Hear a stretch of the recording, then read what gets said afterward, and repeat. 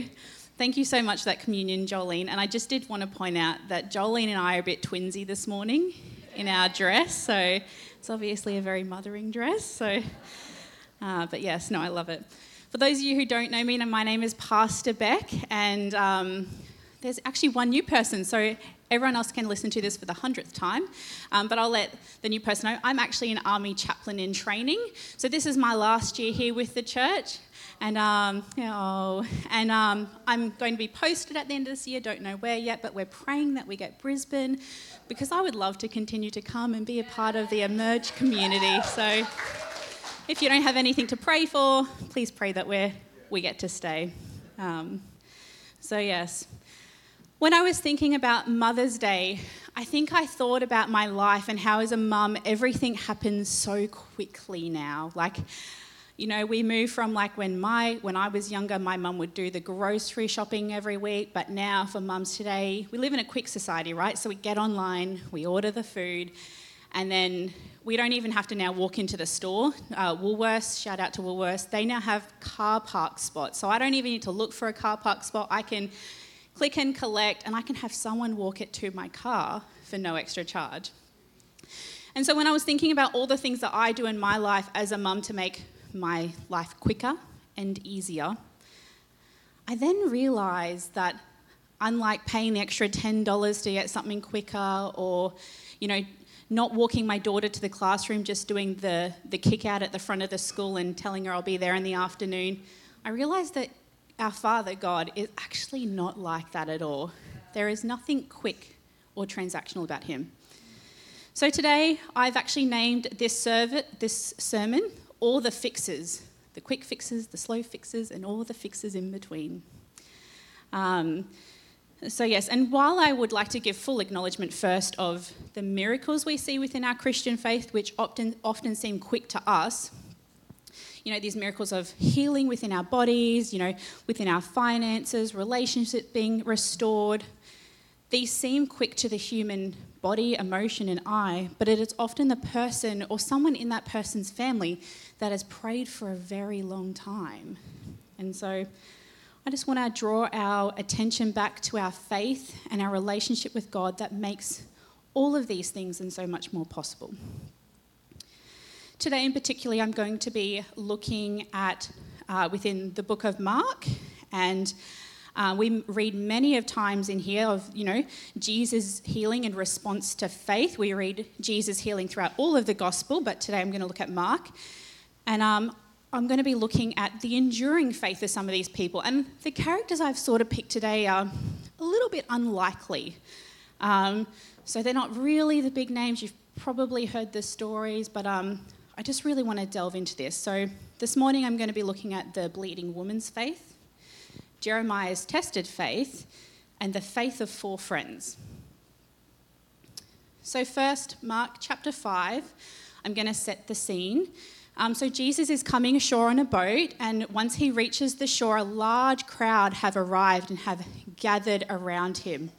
While he's trying to make his way to the shore, and like obviously in that time, no one is social distancing, everyone's, you know, I think of like a concert, you know, he's probably really trying to push his way through without hurting anyone, but, you know, people are probably all there touching him, trying to literally just get that moment with him. I'm sure if they had phones in that time, you know, they probably would have had their iPhone out trying to get the selfie with Jesus.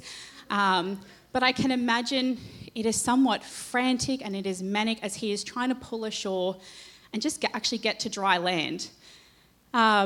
So while trying to get to the shore, a local synagogue leader, Jairus, pushes through the crowd, gets to Jesus and falls at his feet. He starts to plead with Jesus, "My daughter is dying, please help." As I reflect on this, you know, on Mother's Day, but as a parent, I can appreciate the father's urgency for his daughter's life. I think if that was me falling on Jesus' feet, and, you know, when I have things even today that I fall at the altar for, you have a sense of collapse. You've given up almost. You have nothing else. And so the father falling on his daughter's feet and begging him to come save his daughter just would have been a total moment of vulnerability. And then when Jesus, starts to, acknowledge that he is going to travel with the synagogue leader to his house, I think in that moment for him, he then would have been pushing people out of the way, right? Like, okay, come on, I'm going to come to your house now. And you're like, yes, Jesus is going to save my daughter. She's still alive right now. For how long, I don't know. So I would probably be that mum in the front of Jesus being like, move out of the way, everyone. Move. No, this is more important today. It's not about you, about me. Move. Like, I probably would have been trying to push people away. I probably would have been trying to pull the Saviour along a little bit. Come on, Jesus, hold my hand, let's go. Very mum of me, don't let go, don't stop, don't talk to strangers. Let's go, Jesus. But then comes a moment that we're obviously aware of, in which, as he is walking to the synagogue leader's house, he feels someone touch the bottom of his garment. And so I think in that moment, you're like, okay, he's held up. He's held up. Who was that? Who did it? Don't stop Jesus. But, we know that Jesus then stops. He stops. And not only stops, but he stops and looks around. And there is thousands of people. So I'm going to pick up this story now at Mark 5, 24 to 34, and we read, Jesus went with him, and all of the people followed, crowding around him. A woman in the crowd had suffered for 12 years with constant bleeding. She had suffered a great deal from many doctors, and over the years she had spent everything she had to pay them, but had not gotten any better. In fact, she had gotten worse. She had heard about Jesus, so she came up behind him through the crowd and touched his robe. For she thought to herself, if I can just touch his robe, I will be healed. Immediately the bleeding stopped, and she could feel her body that she had been healed of her terrible condition. Jesus realized at once that the healing power had gone out of him. So he turned around in the crowd and asked, who touched my robe? His disciples said to him, look at this crowd pressing around you. How can you ask who touched me? But he kept on looking around to see who had done it. And then the frightened woman, trembling at the realization of what she had done, had happened to her, came and fell at her knees in front of him and told him what she had done. He said to her, daughter, your faith has made you well. Go in peace, your suffering is over. As I read this passage, and I read it very quickly and I give it a very quick glimpse, I feel like she almost stole her healing. I start to question almost her worthiness. Like, who does she think she is? Jesus was already on the way to save a dying girl, and you have reached out in entitlement to grab your own healing. But then I realise, I come back, okay, I'm a child of God. This is not Bec who, is working in the world every week and trying to make, her way as well through, because we all have our own seasons that we travel. But you're a child of God, and God has planned this path. And so then when I look closely at this, I find comfort in Jesus' reply. For he said to her, daughter, your faith has made you well. Go in peace, your suffering is over. Here I see her reaction. I pay more attention to her reaction, which is frightening, trembling, and falling on her knees, which is what the Father did probably a few minutes earlier when he was screaming out for healing. She has done the same, and she is probably tired. She is probably falling because she cannot now physically hold herself up. And so in this, I see that she wasn't actually searching for the quick fix, but rather she had a confidence in Jesus that he could heal her. Interestingly enough, though, I did a really quick word study. And so the word touch comes from the root word hapto, which means to fasten to or to cling to. When Jesus asked, "Who touched me?" he is not referring to the act of someone putting out their hand on him. In fact, the story did not even say that she touched Jesus. It only states she touched his clothes. Yet Jesus asks, "Who touched me?" What Jesus is really asking in this moment is who clung to me with their whole being in unwavering faith. Can I say that again? He is saying, who clung to me with their whole being of unwavering faith? You see, this woman was in a desperate situation, and this was her absolute last option, an opportunity to escape her situation. So, of course, she clung to God in faith. Many people in the crowd put their hands on Jesus, but the bleeding woman was the only one to truly touch Jesus. Her faith was so powerful that it reached God more deeply than anyone else who had touched him that day. And he says to her, "Daughter, it is your faith that heals you." I'm like, it's her faith. Now, I'm not saying that the dad didn't have any faith, because he obviously clearly did. He'd come to Jesus. But she is healed not because she wanted something quick, but because she had a deep love for God and had had a love for God for a long time and knew that she needed God to be healed.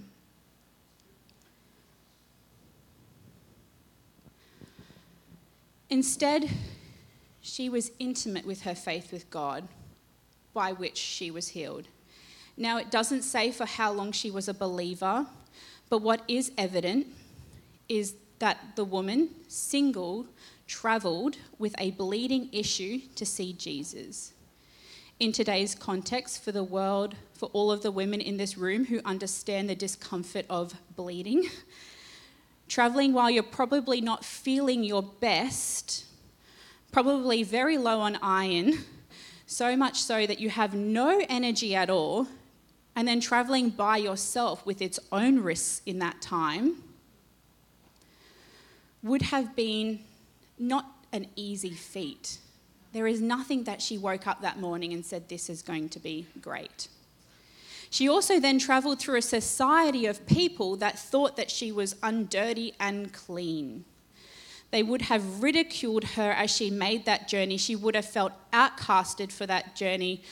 But because she was not chasing a singular moment, it was her faith that guided her travels. She understood of what God or Jesus was capable of doing in her life. When I read this story in context to all of the things as a female, I'm actually currently very low on iron. This means so much more to me. She wasn't looking for a quick fix, but believed in the power of Jesus. Later in Mark 5, in which Jesus gets the message that the little girl has passed, it is Jairus who then comes up to Jesus, the synagogue leader, comes to Jesus and replies, "There is no use troubling the teacher now." Sort of telling Jesus not to worry, you're too late. Don't worry about it, you missed your chance. In which Jesus replies, "Don't be afraid, just have faith." There's two very different opposite sides here. I'm sorry, but for Jairus, and I think I look at this now, seeing that this woman has reached out in faith, and then I see Jairus saying, "Don't worry, Jesus." I'm like, Jairus, where's your faith at, man? Come on. I'm like, are you after the quick fix? And so when I continue to think and pray over this, I'm not actually sure that he was fully aware of the power of God. And look, I'm going to be honest with you, I don't always am aware of the full power of God. When I was recommended for army chaplaincy, not something that I'd really put on my life, but obviously God had put on my life. I remember ringing up the army chaplaincy cell in the army, and I was like, hey, I want to get my application in. What do I need to do? And they were like, come back in 20 years. I was like, oh, why? They're like, oh, because we've actually never accepted a female of your age in 16 years. So come back in 20, will you? And I had a moment where I thought, oh, Jesus, God, you couldn't change that major's mind, right? Because we've got a hierarchy, like there's traditions and rules. And I was like, look, I'll go ahead, but I am expecting a very dead end, God. Like, don't worry about it, God. Really cool idea, but probably wasn't going to happen. And then here I am today, right? And so I can understand Jairus. He wasn't aware of the full power of God. And so we see further in the story, Jesus goes to Jairus' house, sees his daughter, raises her from the dead as... Like, could you imagine Jairus? I thought you couldn't do that. I feel like it's a bit like me, right? When I got my contract to be like, you're going to be an army chaplain. What? So, and then how much more just amazing that your daughter's raised from the dead. Like, that is something to teach you about faith, right? So he brings her back to life. For me, I think of like another quick fix and in my life as a mother, and this has, I think other mothers can probably cheer on this. At the moment, my daughter, I have a 4-year-old daughter called Bella, and when she hurts herself, the Elsa Band-Aid is the quick fix, right? Like, it's like a little bit of a scratch, put Elsa over it, bam, tears stopped, healed, like Jesus came himself. However, if I open that Band-Aid, nothing ain't healed under there. And so I think of these quick fixes and I'm like, actually God is so much more than an Elsa Band-Aid. He is so much more. He is the God that wants to not only heal the wound, but he wants to cover it. And he doesn't just want to heal the wound, he wants to heal all of the things that have happened in that moment. So he wants to heal the scab and cover it and protect it. And, you know, you're crying and you're sad, so your emotional state's, you know, a little bit up in the air. And he wants to come along and he wants to settle your inner being. And he wants to bring you back to him and wrap you in his love like a father. And so I was just like, as I continued to be like, okay, yep, you are not the Elsa Band-Aid, Jesus. You have seen everything for us. We do not have a transactional faith. There is no transaction at all. It's not like if something happens today, Jesus, save my dog, and then he brings my dog home. It's not like then tomorrow I wake up and go, I'll call on you next time I need you. Like he wants a daily faith in the good, the bad, and the ugly. And so he is a God of relationship. He made us in his image. He tells us to love thy neighbour, and to love thy neighbour you need to be in community. And if you actually break the word down, and we meet here every Sunday as a church community, if you break the word community down, it actually comes from the word common unity. So in this room, we have a church community, but we are a body of people who have a common unity in Christ. And therefore, if he has made us to be connected with each other, it is pretty evident that he is a God of relationship. He wants us to open our hearts, opens our minds, and open our very being and let him in daily. When we are rejoicing, when we are desperately seeking, and when our faith has been a bit of an up and down battle. Bit of a journey. When I think of journeying with Christ, I understand that there are probably many people in this room whose journey has been one of difficulty after difficulty, crying out to God for what feels like an endless amount of time. And while we definitely continue to pray with you and seek the breakthrough that you are needing, you are wanting, I want to remind you of someone who also had a pretty rough journey with their faith. and this is actually Jeremiah. So Jeremiah was called by God at around the age of 13 to be the mouthpiece of God and warn the people to turn from their ways and follow God again, or they would be exiled. But rather than just saying, hey, Jonah, can you be the mouthpiece, go out and spread this, the people are all going to come back, they're going to turn to me, it's going to be great.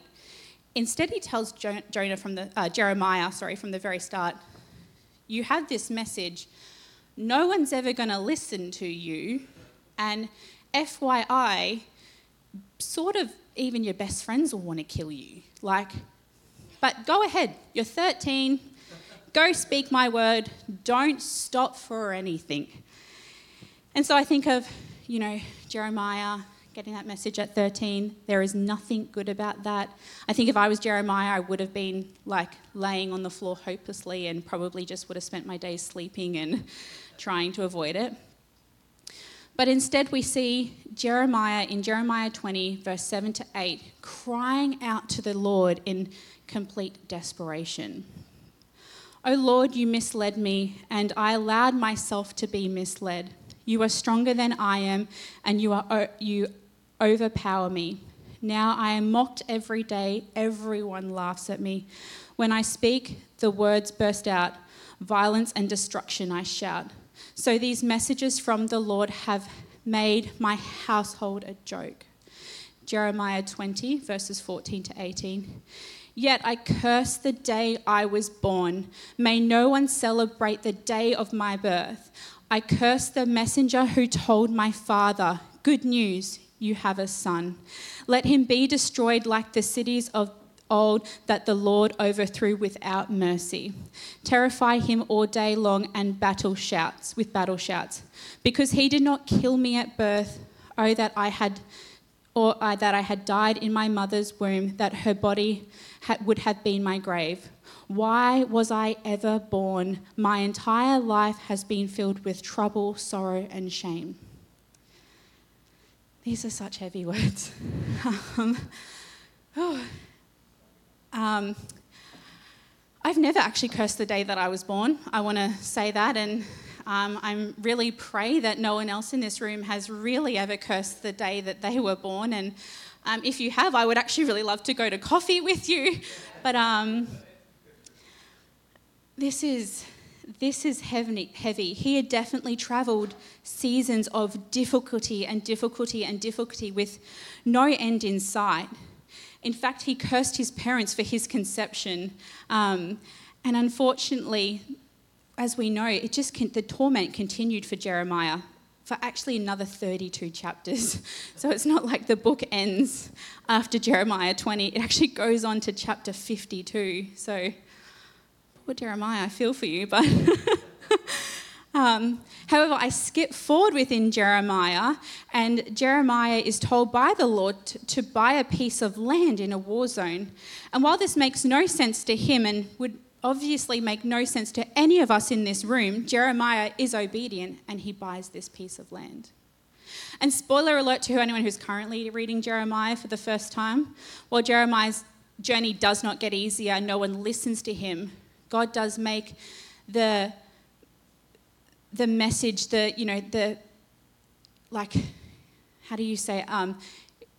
God continues to trust him with this message. When Jeremiah does purchase this land, he actually doesn't see the outcome of it. He passes away and the land is continued as a war zone. But it's not until later in Jeremiah's future family, in which obviously people are exiled, they come back, it is that land that becomes the security that for those people who return from exile.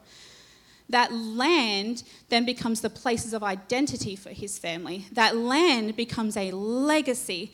That land becomes their safety. There was no quick fix for Jeremiah, and he didn't actually see the fix, right? He didn't see the end. He bought a piece of land trusting, and I mean, he would have found out in eternity with God, but he bought that land for the safety of his people.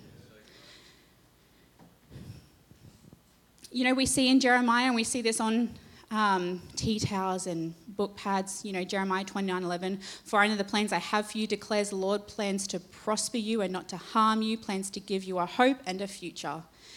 And so when I read this verse, there is so much context to it now.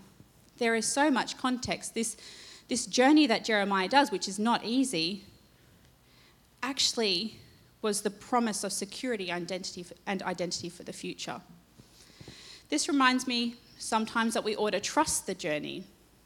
Sort of like baking a cake. I'm not a baker, so if you are a baker in the room and I totally offend you, I'm really sorry. But I'm not that traditional wife. Sorry, babe. So, like I said, I've been in the military. Can't bake a cake, can shoot a gun. So, yep, I know.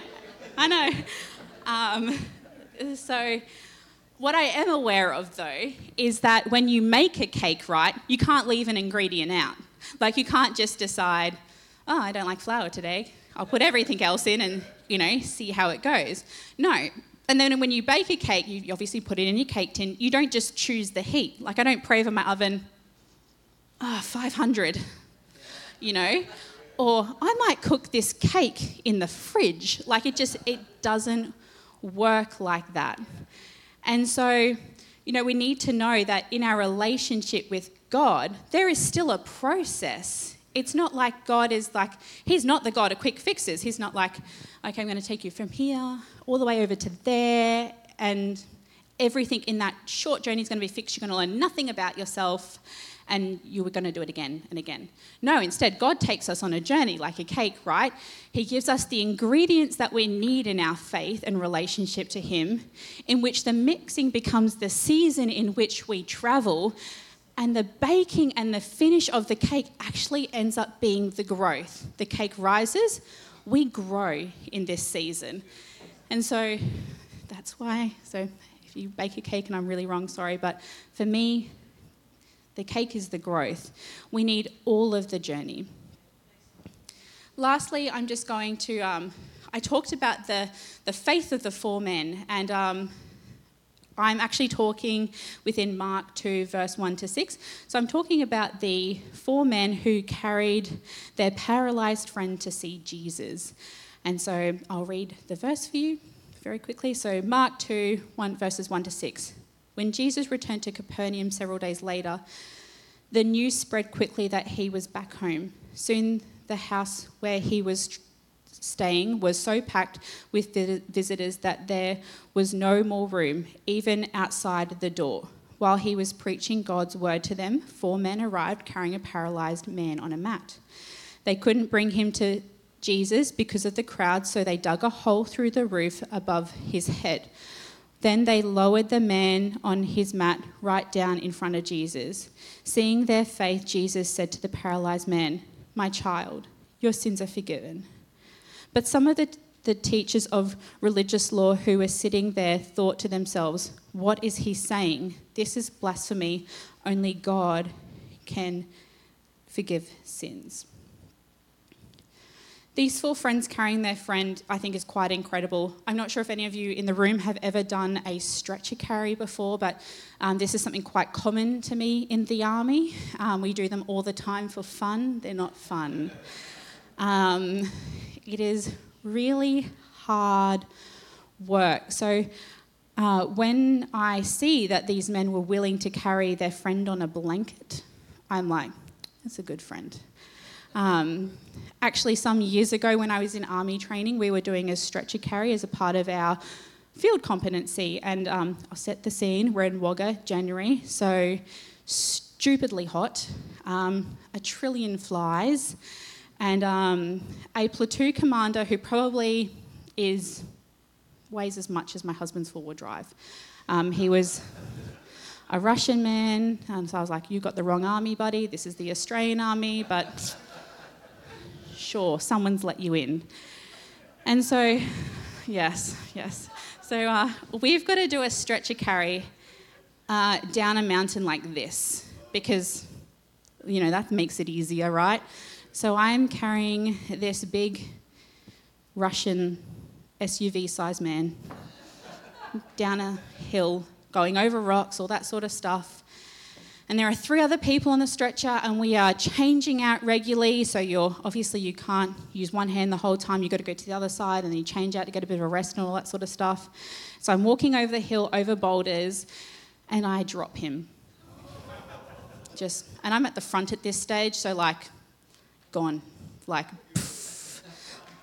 snow sledding down the rocks, but not that fun. And I drop him. But because of the sheer weight of him, as I dropped him, my hands actually didn't let straight go. My hand sort of travelled with it, hit the boulder and then let go of him. And so gravity met my fingers got squashed, and the next minute I know I have 2 broken fingers, so poor me, and a very angry platoon commander because I dropped him, and I'm like, buddy, my fingers are broken, that's enough about you. And so I see the sheer commitment of these men. I live that sheer commitment. I'm like, I want friends like that. And so, so then I'm like, okay, great friends. And so they obviously then climb their friend, to a roof, and they drop him down. Again, nothing easy about that. This would have been exhausting. And I mean, you probably want to know that dropping him in front of Jesus isn't a waste of time, right?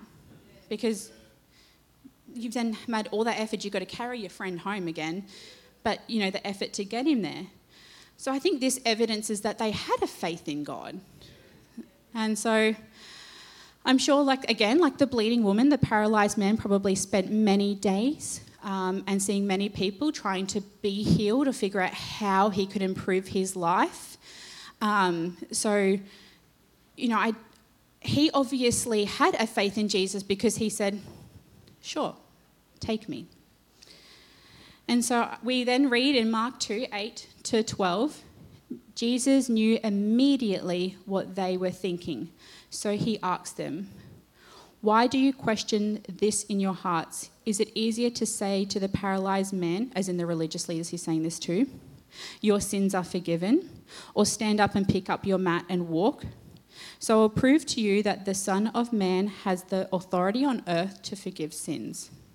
Then Jesus turned to the paralysed man and said, stand up, pick up your mat and go home. And the man jumped up, grabbed his mat and walked out through the stunned onlookers. They were all amazed and praised God, exclaiming, they never have seen anything like this before. Again, there was nothing quick about taking their friend there.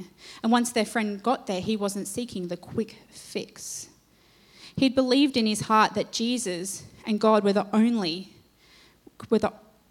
only God who could heal him.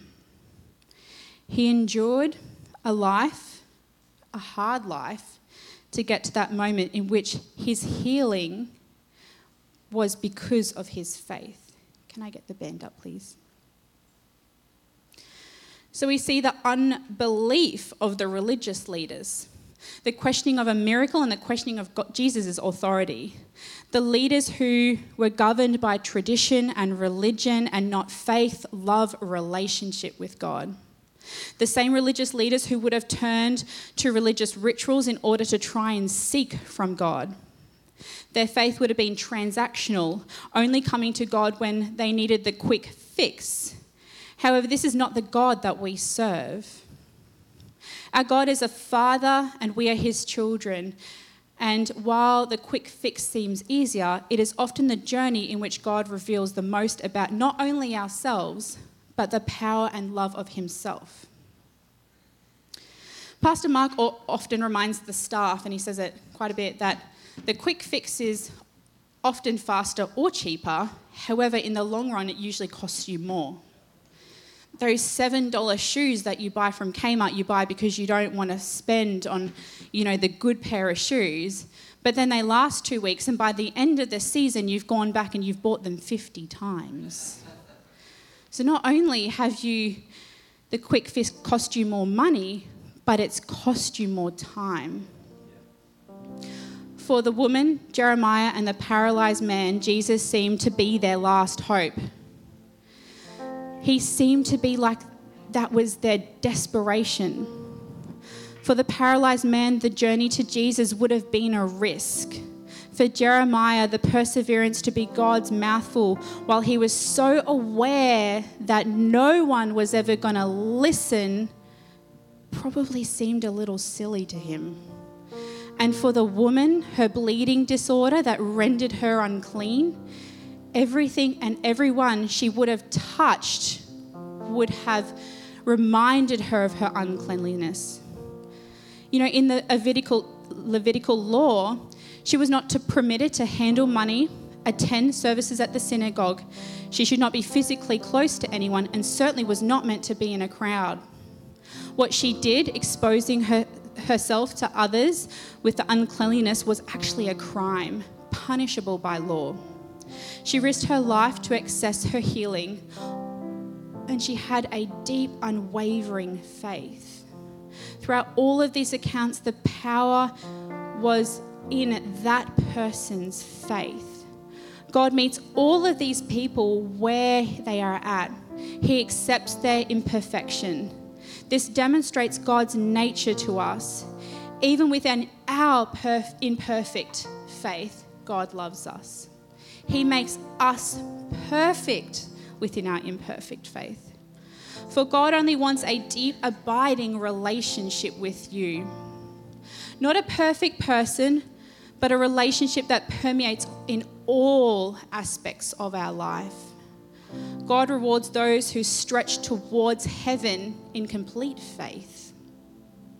He responds with authentic faith, even if it is imperfect. His attention is never divided. God does not rank us by the minutes we spend in our Bible each day, or because you've been on mission trip and I haven't, or I preach here on Sunday, or you're a prison chaplain. He does not rank us in any way. He loves us all individually for all of our imperfections. God does not have a favourite child. And I say that on Mother's Day, although Mum shouldn't have a favourite child, but God doesn't have a favourite child. Even in eternity, He doesn't love Jeremiah more than He'll love me once I'm there. So with every head bowed and eyes closed in this moment, I'm going to ask you to be super vulnerable. I'm going to ask you to have a faith like the woman with the bleeding. I'm going to ask you to have a faith like Jeremiah. And I'm going to ask you to have a faith like the paralyzed man and his 4 friends. From the outset, didn't seem like much, but took a great vulnerable leap of faith. And so I'm going to ask you this morning, reach out for his garment. I'm going to ask you to raise your hand this morning.